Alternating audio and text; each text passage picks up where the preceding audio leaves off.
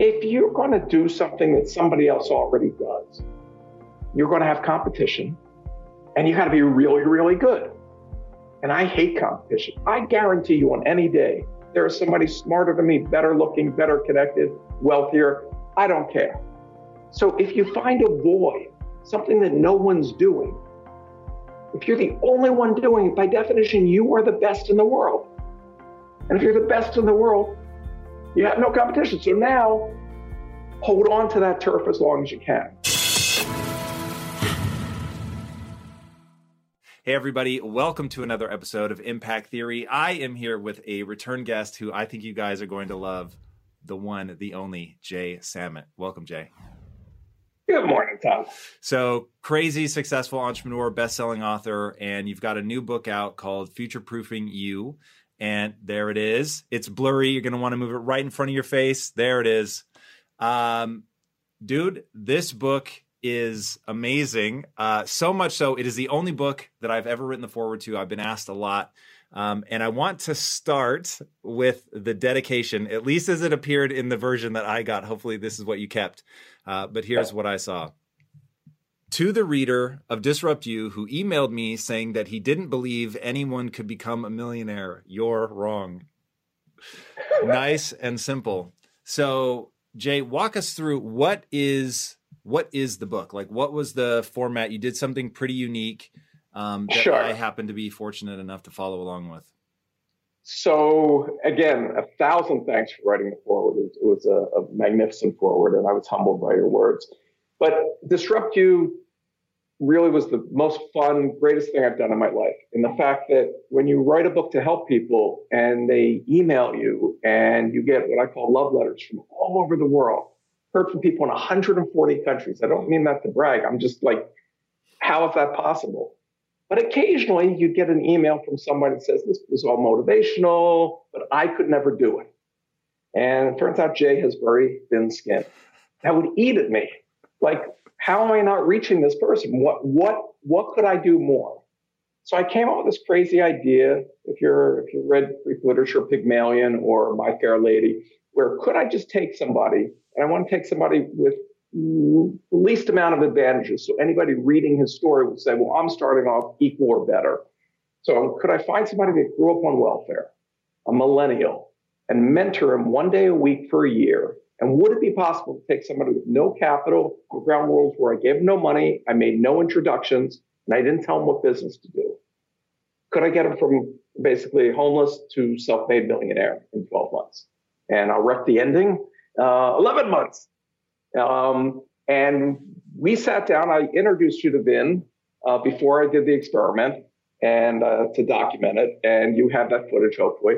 And Vin worked hard. So the last thing I want to do is tell anybody that it's easy, right? Vin was willing to work harder in 1 year than most people are willing to work. So he could live the rest of his life in a manner that most people don't. And he sacrificed and he learned. And I tried to take all that mentoring and bring it down to, first of all, detailed steps to follow and consolidate it down to what I call 12 truths. If you follow these 12 truths, you will be successful. These aren't crazy rocket science. Vin's not an engineer. I'm not an engineer. Steve Jobs was an engineer. I mean, you don't need any college degree. You don't have to be in a first world nation. You don't have to be in a big city. You're one click away from 7 billion people, right? So you only have to figure out how to reach them once. And if you can figure out that process, you can do it again and again and be what I call future-proof. I used to talk about, and when the last time we were on the show, I said, whether by choice or circumstance, everyone's job will be disrupted. And some people go, nah, not me. I don't have to make that case anymore post-pandemic. I mean, everyone got disrupted. But did that mean that it was a bad thing or a good thing? I mean, health-wise, it's a horrible thing. God forbid you got affected. But every obstacle is an opportunity in disguise. You saw some people made huge fortunes during this. You saw other people wiped out. And so all that I'm trying to do is pay it forward and teach people how they can take control of their own destiny. Yeah, that to me is such an important question right now. And one thing I think you and I have bonded over is, so something happened generationally between you and I, and then the generation that's coming up now, where they feel sort of defeated before they even begin. And I'll even grant them, okay, cool, maybe it's harder than it was. It certainly is not impossible. You've given some stats about how frequently self-made millionaires and billionaires are still coming online right now. Again, that's self-made. This is not people that have been handed something. And what I love is that you really did put your money where your mouth is to see if this stuff would work. And if people get the motivation behind it, which I'll say in my language, and you tell me if this is spot on. I've dedicated the entire rest of my life to making sure that people have an empowering mindset, so they'll at least try. So I cannot guarantee their success, but I can guarantee that really going for something and believing it's possible gives you an advantage that's 1,000-fold over somebody who just acquiesces and says, well, this is too hard, so I'm not even going to try. I agree 100%. And I'll even take it one step further. I only believe you need two things for success: insight and perseverance. Even in today's marketplace? In any marketplace, okay? I can teach people insight. I've taught it at the college level. I had students on first semester that made $150 million and dropped out of school. Probably a good choice. But you really help people on the persistence. Because motivation, just like a shower, doesn't last forever, okay? You need it again and again. And that's what's so great about your show and what you do and why I so look up to the leadership you bring people. But for those people feeling left out and left behind and think that life's just about leftovers, I mean, it's not your fault. That's the first message, okay? The bottom 1%, 140 million Americans own less than 1% of this country. 140 million Americans. We have 120 million Americans at or below the poverty line. Wages for workers haven't gone up since 1982. And so it is much harder. And much like when you watch sports on television, you see that best of reel, you know, when they catch the ball and hit the ball and it just looks amazing. You don't see a full baseball game where nothing happens for a whole long time. Well, social media does the same thing to people. They see everybody's life in the highlights reel. Oh, it's so great. I must be doing something wrong. And it's not that. I would have never understood what a billionaire was, okay, growing up. I didn't know a millionaire. I came from working class family. And if you would have told me dozens of people that I know became billionaires, I'd go like, what are you smoking? This is insane. And yet every 48 hours, as you said, there's a new billionaire created. How is that possible? And so I tried to break down in the book what we learned that was wrong and doesn't work. You talk a lot about having a growth mindset. Key, absolutely important. But actually, our educational system stifles the mindset. And the example that I talk about in the book is if we go back to elementary school math, they tell you if I buy an apple for $1 and I sell it to Tom for $2, I make $1. That's how business works. Nothing could be further from the truth. Because that implies what in game theory is called zero-sum game. The only way I get money is by taking your money. Well, if you have that mindset, well, either Tom has the money or I have the money. If they get a raise, I don't get it. If they get a promotion, I don't get it. Foreigners are taking my jobs. Immigrants are taking my jobs. Other countries are taking my jobs. Robots. It's me versus the world. It becomes this grind of hatred. On the other hand, if I go, Tom, I'm starting this business. I'll sell you 10% for $10,000. How much am I now worth? Well, I own 90%, so I now have $90,000. It wasn't created by the Federal Reserve. It didn't come from a bank. I made it out of thin air. But I can buy things with that. I can sell things. I can hire people. I can do all kinds of stuff. And that is how Jeff Bezos could lose money year after year after year for 10 years and come out the other side as the richest man in the world. He didn't take money. He created money. Elon Musk, it's funny, from the last time we sat down together, I was updating my first book. Elon Musk was worth $7 billion. Very impressive. He's an impressive guy. I love Elon. He's not worth $200 billion. What did he do in 5 years that the rest of us were asleep? And by the way, he made it all things that were public, so we all could have participated. So you don't need capital. You don't need connections. You don't need a fancy degree. I'm not saying not to go to college. There's pros and cons of everything. But you can do it. And the secret is this. If you're going to do something that somebody else already does, you're going to have competition, and you got to be really, really good. And I hate competition. I guarantee you on any day, there is somebody smarter than me, better looking, better connected, wealthier. I don't care. I hate that. So if you find a void, something that no one's doing, if you're the only one doing it, by definition, you are the best in the world. And if you're the best in the world, you have no competition. So now, hold on to that turf as long as you can. So when I sat down with Vin came to me with an idea that probably half the people watching the show already had, which is, I understand social media. I can help people do social media. I'm like, yes, so can 50 million other people. And his problem was, and he's probably good at it. I'm not finding fault with his thoughts and skill set, is the people that he knew in his circle didn't have any money to pay him. And the Coca-Colas and the Sylvester Stallones of the world don't need to hire him. There's whole agencies. So he's floundering. But what if he just focused and said, I do social media for this, and find one thing that nobody else is touting as their specialty? Could you get clients? Well, if you pick something that really needs help, yes. And then the second you do great for that first client, you now own the world, because now you have this case study to say, you're not just saying you're the best in the world, you are the best in the world. And that's all Vin had to do. No capital, nothing.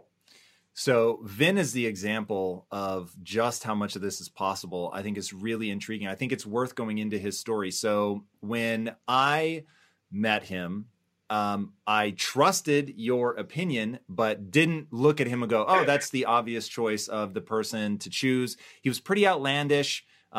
He, dressed very garishly. He was had no professionalism about him. Nice guy. I am not in any way, shape, or form saying he was unpleasant. I'm just saying he was very rough, very unpolished, had a bit of a sort of deer in headlights effect. When I met him, he seemed unconvinced of what you guys were doing and was hopeful, to be sure, but wasn't like you were. It's not like you took a kid that had just graduated with a Harvard MBA and said, okay, hey, I'm going to show that this works. In the book, you reveal this, and even I didn't know this.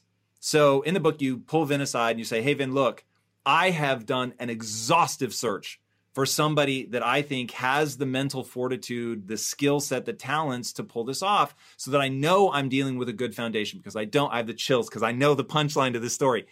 And I want to make sure that you're primed. If I just picked anybody, this could be a real disaster. So my reputation's on the line here. I needed to make sure that I had the right person, and I have come to you. So I need you to know that you've got something that other people don't have. And what we're going to do is we're going to leverage that, right? And then what's the punchline? How many people did you interview? Just Vin. So I started off this relationship with a lie. And there's a psychological tool that you can use called the Pygmalion effect. And the history of it was, a professor went to an elementary school and had all the kids take a test at the beginning of the year. And he looked at the test and told the teacher, these 3 students were going to be super achievers this year. They were going to grow. And at the end of the year, they measured the whole class. And what? Those 3 kids, super achievers. Turns out the professor lied. He never looked at the test, picked 3 names at random, but knew if you treated people differently than they thought that they were smart, they would become smart. So by telling Vin that he had something special, that I, coming from a position of power and authority, a very successful guy, saw something in him, he had to internalize that. So that gave him that push at the beginning. The funny thing that I also was a shock to me. So he didn't find out, by the way, that I lied to him until he read the book. I never told him. I never let on after the whole thing. But when I was writing the book, he also led on to something. 6 months in, He's now made, $600,000. This is a kid who grew up in public housing, his parents on welfare. I mean, he's mind blown that this could happen. And by that point, there was a trust between the mentor and the mentee. And he handed me a piece of paper and said, when we first met, I took him out, bought him a pizza. So the only money I ever gave him was I bought him 3 pizzas. He wrote down a note after our first meeting. And he wrote in his own words that basically he thought I was full of it, that this old guy, but he has nothing else going for him. And he'll go along and he'll play along because he wants it so bad. I mean, it can't be real, but he'll hate anybody else if they get the opportunity. So the seed was planted. And he gave me this because he wanted me to know that he didn't believe the advice in the beginning, but he went along with it because I said so. And what he would find out is, and what he would say later, is some of the best advice possible. And the reason is most of us don't have the experience to know many things in business, things that might seem counterintuitive, how the world works as opposed to how you were taught how it works. And that's why mentors are so important. I mean, it's one of the 12 truths that you can't do it on your own. There's this myth of the self-made man. It doesn't exist, okay? Everybody got there on the shoulders of those who came before. And I try to teach people the tools of how to find the right mentors. And it's not email somebody out of the blue like I'm sure you get every day and I get thousands of them. Will you be my mentor? The best mentors, you never use the M word. You start a relationship. I teach you how to look through their LinkedIn profile and figure out who would be right for you at that stage. The richest man in the world is your mentor right now. The difference between where you are and where they are, the skills might not translate. But there's people in your field that would love to help you. The world isn't out to compete. The world is really there to help. And the second you get that growth mindset and find other people with that mindset, and there's tons of organizations like SCORE in the US or EO or WPO. I mean, the help is there. There's no one standing between you and raising capital. That has never been easier. You don't need special skills. Anything other than insight and persistence you can hire. So then what comes down to is, what's your insight? What problem are you going to solve? And the second you go on that journey, you're accomplishing 2 things. 1, you'll make money. But 2, since you're solving a problem, you're helping people. And joy doesn't come from money. Satisfaction doesn't come from money. Purpose doesn't come from money. Purpose comes from doing something that makes the world better. So we have a lot of problems. If you're listening to my voice and you have problems, congratulations, you're halfway there. But imagine how great it feels to solve a major issue. And I don't mean day one you have to do climate change and world hunger. A basic problem. So I want to really nail some things home for people in terms of the what you did with Vin. So you said it, but sort of off the cuff. You never gave him any money. You didn't even introduce him to people, which that would have been, I think, the one thing people would have nailed you for is, yeah, sure, like he's now meeting this ultra successful guy who's incredibly connected, knows everybody. So of course this kid has been successful, but you didn't do that.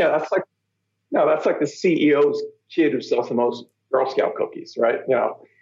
20,000 employees have to buy a box. Yeah, no, I wanted this to be completely fair, transparent, other than the fact that I liked him, and repeatable. If it can't be repeated, what's the point? One of the things I always hated about successful biographies is if you go back in time and do what I did, well, I can't go back in time. I'm living now. So you have to give people tools to work in the future. That's why it's called future-proof. Okay, so now let's start taking it step by step. So you have the 12 truths in the book. Truth number 1, where you start, which I think is incredibly important, is sort of where I spend my entire life, is you have to have a growth mindset. So you have to believe 100%. This is possible. What were some of the other key things specifically that you wanted to get Vin on in the early days so you knew he'd be primed to achieve what he ended up achieving? So one of the things that was key to him, I think, generationally, was he really wanted to be famous. Fame to him was recognition, achievement, all the things that come from social media and that presence in people's lives today. And so he wanted to name his company, Vin Clancy such and such. And the very first argument that we had was that in today's world, you're not necessarily going to have a company your entire life. This isn't like Ford Motor Company, which now 100 plus years is still in the Ford family. You need a separate identity so that you can sell what you create, and wasn't getting through to him. So he grew up in London, and I worked with Sir Richard Branson. So it suddenly dawned on me, here's the role model to bring up, okay? Richard Branson created the Virgin brand. Still in my mind, the most brilliant brand in the world. For the basic reason that what is a virgin? A virgin is someone that's new and doesn't know what they're doing. So if he starts a company like Virgin Cola and it flops because it can't compete against Pepsi and Coke, it actually makes the Virgin brand stronger. It proves that he's a virgin and he's trying new things. He's had 300 companies. He's had 8 multi-billion-dollar companies in 8 different fields. Not a college graduate. When I did a very sophisticated deal with him, doesn't know how to read a spreadsheet, doesn't need to. You can hire people to do that. So the second I could separate for Vin that Richard Branson and Virgin were different identities, then Vin could create 2 different identities. I also had to explain, you have to look like your customer. It's not selling out, it's saving time. If you have this really unique look, he had long hair, he had gold wings on his shoes, he had a coat made out of feathers. I mean, he was out there. You have no idea how accurate that is. That's the kid that I met.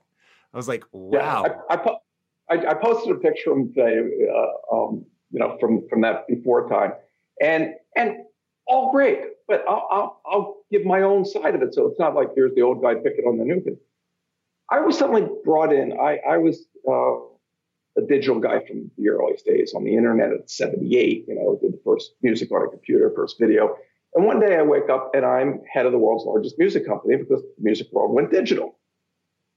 And I'm still corporate guy wearing suit and tie, and nobody's relating to me.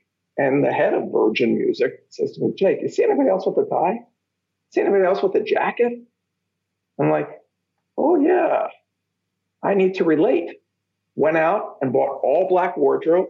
And for 5 years I was in the music business, I only had black head to toe. But I didn't have that barrier when people go, oh, this guy, I can't relate and talk to him. So Vin got a haircut, okay? Vin dressed, even though 90% of what he did was virtual. And that's the other big thing. Vin didn't have to rent an office. Vin didn't have to hire tons of people. Vin didn't have to buy equipment. You can create an international successful company remotely and virtually. And if you didn't believe that before the pandemic, I don't have to convince anybody now. The biggest corporations in the world realize they don't need the overhead anymore. You don't want to be owning a lot of high-rise buildings in dense cities because they're going to be sitting empty. So Vin and I clashed on a lot of stuff. But here's to Vin's credit. Vin's superpower was he knew what he didn't know. He knew that he didn't have the instinct. So whenever he viscerally was opposed to something, he would pause and say, am I against this out of pride or out of fact? And if he didn't have a fact for his argument, he would go along. And that served him unbelievably well. It's not that I'm a right and I know it all. I've just run so many companies, little companies, big companies. I've been through this, that it doesn't matter what your business is. All businesses share a number of key steps and key problems. I mean, every business has to grow. Every business has to figure out how to attract employees and keep employees. Everybody has to manage cash flow. All these issues you may not have the background for, and you may not have learned the shortcuts to success in each of those problems. How did you help Vin get the first customer? Because that's really, like, when you're starting a business, man, that is the thing that's really daunting. So one of the things that I told him, and he did start on this, but it didn't happen to be where he got the first customer, was find a charity where you can use your skills for, okay? Because when you get involved with the committees and doing all that stuff, the other people volunteering aren't just volunteers and they go back in a cave. They're executives at different companies. They have different connections. And if you're showing your skills in that world, somebody will notice and say, ooh, I've got a project for you. So that's a great, to do stuff at nonprofits. I had a digital ad agency that was acquired by News Corp for $200 million. How did we get client number one? We did PSAs, public service announcements for different charities. And my first one went so viral and so insane that, of course, everybody in the ad world noticed and go, oh, let's go there. It's that easy. Really fast, I want to push on that. So you say a lot the phrase, it's that easy. And what I like about that is hopefully it shakes people out, because you'll give example after example after example after example of like, hey, I had an insight and I put it to use and look, it built this huge thing. Or this person had an insight and, it ends up being a $1 billion exit. So in the context of getting your first customer or that PSA, you actually had to be good. Like your PSA had to outperform. Vin ended up. Oh, absolutely. Vin had to be good. And so as you think about mentoring somebody or having taken one shot to find this one kid and help him become something, how much of the process is learn your craft? 100%. So you don't have to know every aspect of your business, and you talk about this all the time. Sweat equity overcomes intellect 10 out of 10 times, right? There's lots of smart people that aren't doing anything and aren't achieving. Like the world doesn't go, ooh, you're magna cum laude, here's $1 million. It doesn't work that way. And yet, when you look at universities, C students donate the most money back to universities. That's interesting. They're the most successful, okay? And it is the work that you put in and the continual work. And one of the things that I try to also stress with people is pretty much everything we do nowadays can be measured. And if you can measure it, you can improve upon it. So you can A/B test ads very cheaply if you're doing an ad. Okay, we'll run it 100 times and it'll cost you, less than $1. How many people click through this one? How many click through that one? Oh, this one got more clicks. We'll go with this. Now we'll make this bigger, make it lower. And in my ad agency example, we did this testing so much so that we got to the point where we get the average person to interact with an ad that's interrupting you on the internet for 70 seconds. Unheard of. You're going to stop what you're doing and spend 70 seconds with their ad. That was the average. Then you start getting clients. And then it's how do I motivate? I paid my sales force more than I paid myself. I had contests where you could get a car. I had contests. We used to put the logos up on the wall. I wanted a logo for each letter of the alphabet. If you get a client that begins with some letter that we don't have already, here's $10,000. I mean, whatever it would take to get people to be more motivated that are in sales, that's their job. In Vin's case, he was self-motivated after the first month. And again, we're talking about, one mentor session a week. This isn't, I'm holding hands and secretly running the enterprise. Not at all. But once he saw what he had within him, because he did the work, he got the results. The results were spectacular. Now, here's the other thing about avoid. If there's something new, if there's something hot, if there's something that the world suddenly pays attention to, then any work you do in that space will be magnified. Okay? If you want a fighting chance against the competition, you need to be using the best technology and platforms in the world like Shopify. For whatever and wherever you want to sell, from launching to going international, Shopify is the global commerce platform that will help you grow at every stage of your business. Shopify is your all-in-one platform to quickly and efficiently take your business to the next level. Now, I love everything about Shopify because it makes it so easy for you to start, run, and grow your business. It didn't used to be this easy. I'm telling you, back in the day, it was a lot harder. I'm so jealous. Shopify powers more than 10% of all U.S. e-commerce because businesses that want to grow quickly and efficiently, choose Shopify. Sign up for a $1 per month trial period at shopify.com/impact, all lowercase. Go to shopify.com/impact now to grow your business no matter what stage you're in. Shopify.com/impact. If getting your hands dirty and taking good care of your car or cars is a passion of yours, then eBay Motors is here for the ride. Because I'm sure you remember when you first saw the potential in that beauty. And then through some elbow grease, fresh installs, and a whole lot of love, you transformed 100,000 miles and a body full of rust into a drive that's all your own. With over 122 million parts for your number one ride or die, you can make sure your ride stays running smoothly with eBay Motors. Brake kits, LED headlights, exhaust kits, turbochargers, bumpers, whatever your baby needs, eBay Motors has it. And with eBay Guaranteed Fit, it's guaranteed to fit your ride the first time, every time, or your money back. Plus, at these prices, you're burning rubber, not cash. Keep your ride or die alive at ebaymotors.com.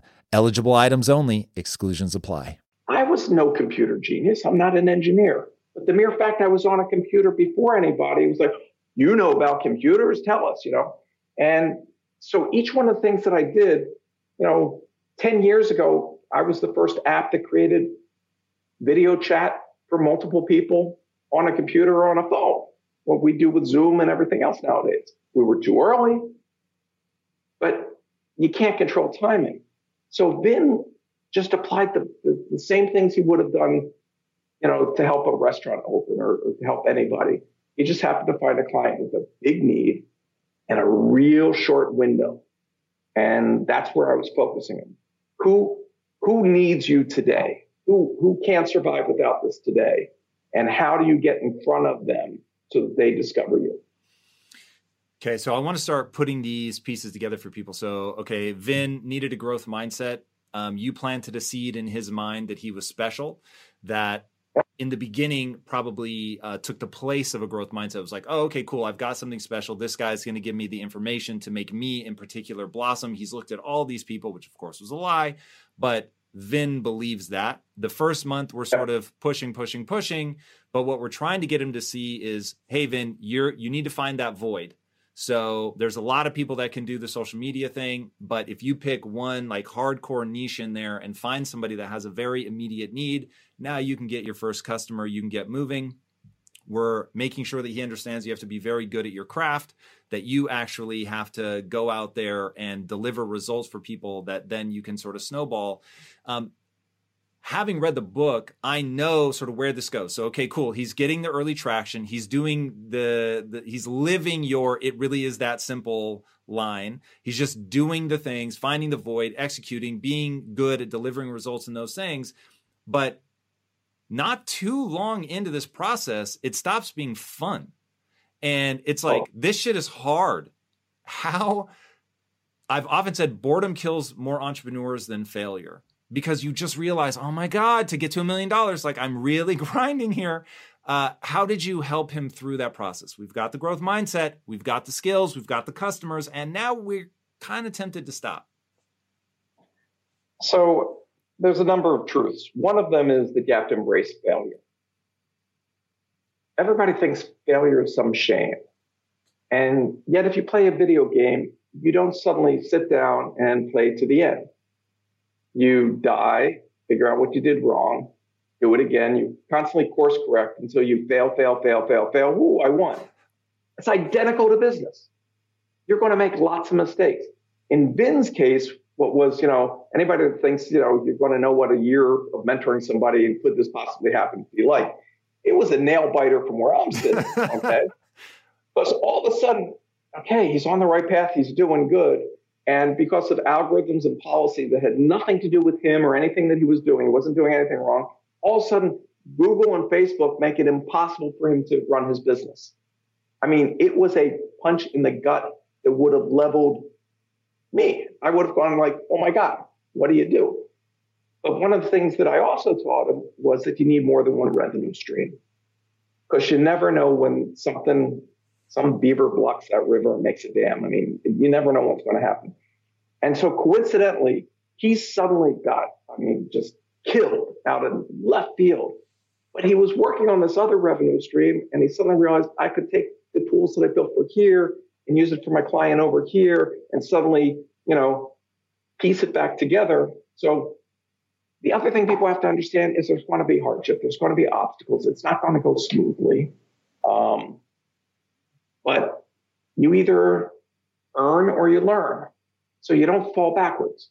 And he kept on learning new ways. And with that growth mindset, and you can't underestimate that, you don't go, oh my God, I failed. You go, okay, that didn't work. What else can I try?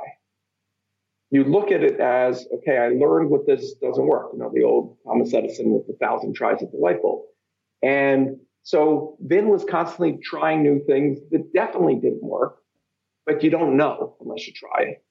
And developing more and more revenue streams. I mean, one of the ones that he came up with on his own, which was genius, is when he suddenly had some success, a whole lot of work comes his way. Little piddly work that doesn't have the upside and return clients and things worth his time. But rather than just say he was too busy, he would farm them out to people for commission and then just check in to make sure they're doing it up because his name's associated. And now his referral business was minting money. So did you teach him that? Because one of the things that I find most, like if I could steal your brain and put it in a jar, I would. You have this ability to look at deal structure and see an opportunity that other people don't see. And there were a few times in the book where I thought, oh man, that is like a Jay Samit classic move that he just did. And because when you talk about an algorithm shifting, most people collapse. Like they just stop at that point. It's too daunting. Everything feels so far out of your control. It's kind of like you've just spent the last 4 years building a house and then a tornado comes along and wipes it out. And you are back to the not even the studs. The studs are gone. All you have is foundation. And most people then stop. Whereas I've seen you in your career time and time again go, oh, this could actually be turned into a sculpture. And now like what was meant to be a house is a sculpture and people are paying $10 a pop and millions of people come from around the world. And I'm like, how the fuck did this become this much bigger opportunity than the thing that just got knocked down by the hurricane? So had you prepped Vin for that moment? Like how did he, cause you give people Vin's income month by month by month. And so right. Did you warn him ahead of time? Like, how did you shape his mind? The obstacle that leveled him, to use your metaphor, I didn't see that coming. I mean, no one did. That was like unheard of, unprecedented in the history of Google and Facebook. Never happened before. Hasn't happened since. It was horrible. But to use your metaphor, when that house gets tumbled down, you still have a good, solid foundation. And with a good, solid foundation, you can build anything. So deal structure is so important. And yes, you cannot stand on one foot and teach people every form of deal structure. But at least in this book, I'm trying to show them how most of the wealth that you see in the world wasn't created by hard work and saving. It was created by deal structure. Spielberg didn't become a billionaire by making movies, okay? It was the deal structure. So many of these things. Can you give an example from Spielberg? What did he do? So Spielberg was making good movies, great director, making top money, living a rich life. But his lawyer realized that Universal Studios was constantly turning his movies into rides. You got the Jaws ride, you got this ride. And the lawyer goes, Steven should get a piece of that, or he's never making movies for you again. And so his lawyer negotiated, I'm not allowed to say what the amount is, but X amount of dollars per ticket for every ticket ever sold to the theme park. Then Universal decides to open a second theme park. Oh my God. And an international theme park, okay? George Lucas, nobody wanted to make a cowboy movie in space. It was the worst idea. This thing's not going to make anything. George Lucas's first sci-fi movie went nowhere, okay? American Graffiti hadn't come out yet. So the most that he would give them, it was the standard minimum for a writer, director, producer. And he said, you know what? Then let me have the sequel rights. We're not making a sequel to this. Sure, kid. Take it for free. Turns out to be Star Wars. The studio comes back. Oh, yeah, please, we'll pay you. We want the sequel. We want the sequel. Well, and this was, again, his lawyer. We'll let you have the sequel. George can have the toy rights. Free and clear, no royalty paid to Fox, no likeness rights paid to the other stars. $12 billion worth of toys later, like, who's laughing? And I can go on and on. McDonald's didn't make their money. Ray Kroc didn't make his money from hamburgers. He made his money from the real estate deal of every franchisee buying real estate that they made for location. So you can structure this. So what does this have to do with me and my regular stuff? If you're going to be hired to do work for a company, if it's a small little company and you can figure out how you can make them worth a lot, you can negotiate equity. You can negotiate a percentage of what you make for them. You can make a stretch goal in the contract that they don't believe in, that if you hit this stretch goal, you get a huge pay.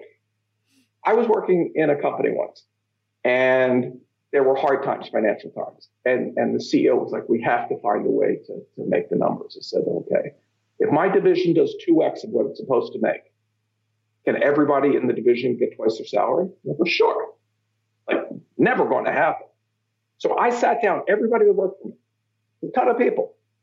And I made a cutout of the CFO space, and I put him on top of one of those charity thermometers, that you fill in as you're raising money. And every week we started the meeting with, where are we on this number? And everybody got it.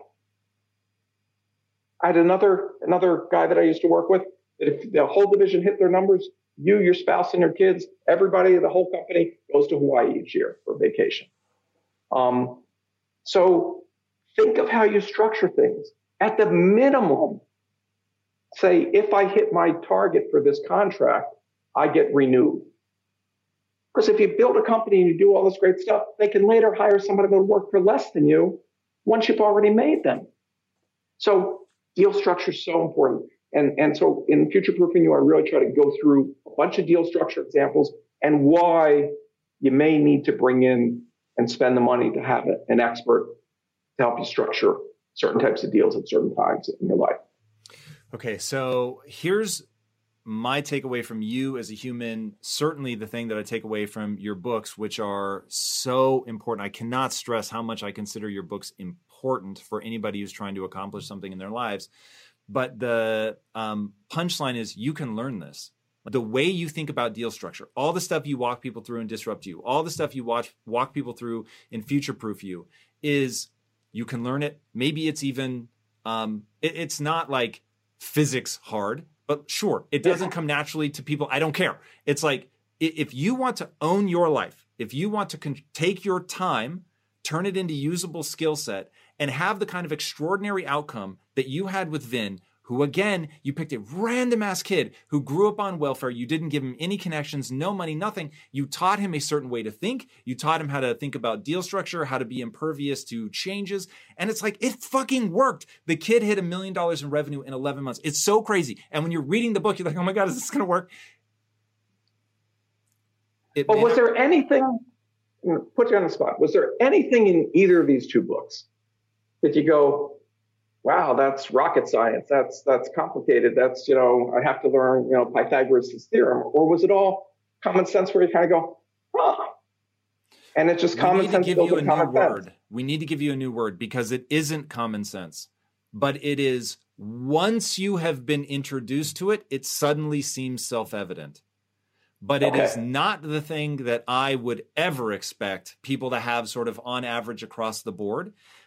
It's one of those things where there are certain types of minds that see that, just like it becomes apparent to them. They are the people that can pull themselves out of the matrix. Okay, I'm fascinated by people that can do that. I'm not a person that can pull myself out of the matrix. But once somebody presents to me the path out, I'm willing to do the fucking work to get out, right? So we all have our thing. You're able to pull yourself out of the matrix. Now you've actually packaged, hey, everybody, here's how you do it. This is something, it is a process. And here is the process. And now it's up to you to go learn. What I am so desperate for people to understand is what you teach is a process. It is not rocket science. It is not Pythagorean theorem.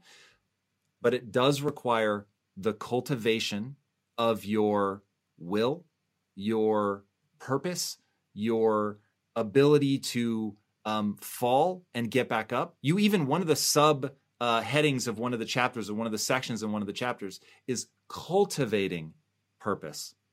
And I thought, I wanted, if I could put my finger on one thing in the table of contents that proves you know what the fuck you were talking about, it doesn't say find your purpose. It says cultivate your purpose. So talk to me about cultivation. Like, hey, people aren't going to be born with this. They don't need to be born with this. How do they cultivate something like purpose? So we all have our unique life's journey. And life is hard. I mean, for everybody. There's different levels of hard. I'm not third world country, where do I get clean water hard? But everybody has their own pains and stuff. And when you see and experience pain or see injustice or things that get to you, each one of us would like to fix something, to make the world better. And as you can start aligning what you do to helping others, the greatest joy you'll ever get is when you help someone else. And the more you're helping others, the more you end up helping yourself. I mean, I got very little joy, zero joy out of running big companies. I mean, out of running what? That's big companies. You know, I've run companies with 200, 300, 400,000 employees. There is a reason why they pay you a ton of money to do that. Your inbox is filled with hate every morning. Hate your company, suing your company, hate you. Why is this? You know, everything sucks. Shareholders, I mean, the whole world just, it's miserable. Then I dedicated my life to teaching people how to achieve their dreams. And my inbox is filled with, on my lowest day, a random note that comes in from somebody. I shared one in this book that I asked her permission because I was so moved by it. But a woman about 50 years old decided she was going to take all her money and go into the Airbnb, you know, rent some places and be in the property business. And she lost everything. Oof. And she was planning to kill herself. And she called her daughter to say goodbye before she killed herself. And her daughter goes, "You're killing yourself because you lost money? That's the stupidest thing in the world." And her daughter gave this woman my book. And this woman wrote me to thank me that it got her out of that darkness. And now she has a successful business and she's moved on. Wow. So I found my purpose. We all have it. When I was young, my purpose wasn't I want to be rich and I want a yacht. It was I had 2 small children. And how can I give them a better life? And for so many people, they think a better life means buying your kids the things that you didn't have. A better life is teaching them the things you didn't know so that they don't have to make your same mistakes. But that's been my life's work. And now that they have their own lives, I had a void to fill. I was, you know, lost. I was offered tons more jobs and, you know, been there, done that, don't need the money. There's no motivation to put up with the aggravation. But I did have an engineer who worked for me decades ago who reached out to me, and he had a solution for climate change, poisons in our foods, and he needed to get his company off the ground. So I said, I have a moral obligation to go on as chairman. And so I'm chairman of Greenfield Robotics, which instead of putting poison on our food to grow food, let's just think that for a second. How's that rational? All of our crops are grown with tons of herbicides and pesticides. We put enough stuff to kill them, but it's not going to hurt us. But now we find out it gives us cancer. So we have little robots that go up and down the fields, take care of the weeds. For 300 million acres of corn and cotton, dicamba, you know, you don't need dicamba anymore. But that also means you don't have to till the soil. And the number one source of greenhouse gases is not cars and factories. It's farming. So if we don't till the soil, we sequester carbon. We take poisons out of our soil so it doesn't go down the Mississippi and kill all the fish. And we take poisons out of our diet so we don't die. How can I not join on to that purpose? If I have the skill set to help, it'd be morally wrong not to. So you can find purpose in any job. And the proof of it is, let's look at immigrants. I don't care from what country to what country. An immigrant made a choice to go from point A to point B. Point B may have been really horrible, but they're now on a mission and they have a purpose to their life. So you may see them sweeping up or you may see them at an entry-level job, but that's not their destination. And that propels them. And that's why 1/3 of Fortune 500 companies were founded by an immigrant or the first generation child of an immigrant. They're on a mission to do something. And so how can people make that more robust in themselves? So you get a spark of something. Nobody's born with a purpose. How do you fan those flames and turn it into something that will sustain you when the job is getting hard, when you're bored out of your mind, when you want to give up? How can you make that a strong enough thing to carry you through? So to find the purpose and all that, I put in a bunch of questions to ask yourself. And as you answer these questions, it will become obvious what that is. You set goals along the purpose. If it can be measured, then it can be improved. What impact can you have, to use your language, this year? How do you do it? Fear is a tool. Fear is good. You're not going to overcome your fear. That's another big one of the truths in this book that most people don't talk about. It's good to be fearful. That's why we're here. If your great grandfather wasn't afraid of that saber-toothed tiger, you wouldn't be here. And you're not going to change that. But maybe you're afraid of the wrong things. You're afraid of losing money. You're afraid of being embarrassed. You're afraid of what your friends or parents will say if you start a company and it fails. Shouldn't you be more fearful that you're trading away a year of your life, 10 years of your life, your entire life for a job that's unfulfilling? For a job that will never give you the lifestyle that you want? I'd be afraid of wasting the one life I get, the one time I'm on this planet. That's the big driving fear. How do I make today count? How can I start my dream today? And a lot of what I write about isn't about, here's your 5-year plan. What are your 5 goals for tomorrow? And you and I share that approach. Every study shows if you write down your goals, you have a much better chance of making them happen because you're focusing. And if you do it the night before, you no longer have worries keeping you up all night because you got the ideas down. And when you're sleeping, those solutions will come. You're freeing your subconscious. You're freeing everything that blocks you. And so a lot of the things that may sound to people that haven't read my books, like tree hugging, hippie, sit under the pyramid stuff, that's not me. There's actual biological science on how we work, how our fear response works, how all these things work. So if you can leverage the science of what makes your body function to help empower you, athletes do it. Athletes have to get in that mode so that they get adrenaline to run. Yes, they work out hard at exercising to make their meat muscle, their what they are as good as biologically possible, but that won't get them those reflexes. That won't get them across the finish line. And it's the same thing. And by the way, these same techniques will work in finding a partner in life, finding, dating. I mean, it's all straightforward and doable. And that's my message with Future. But when I realized I'd left some people behind that didn't believe that they could do it, I was willing to bet my entire reputation that they can. I was worried and I was fearful. But it worked.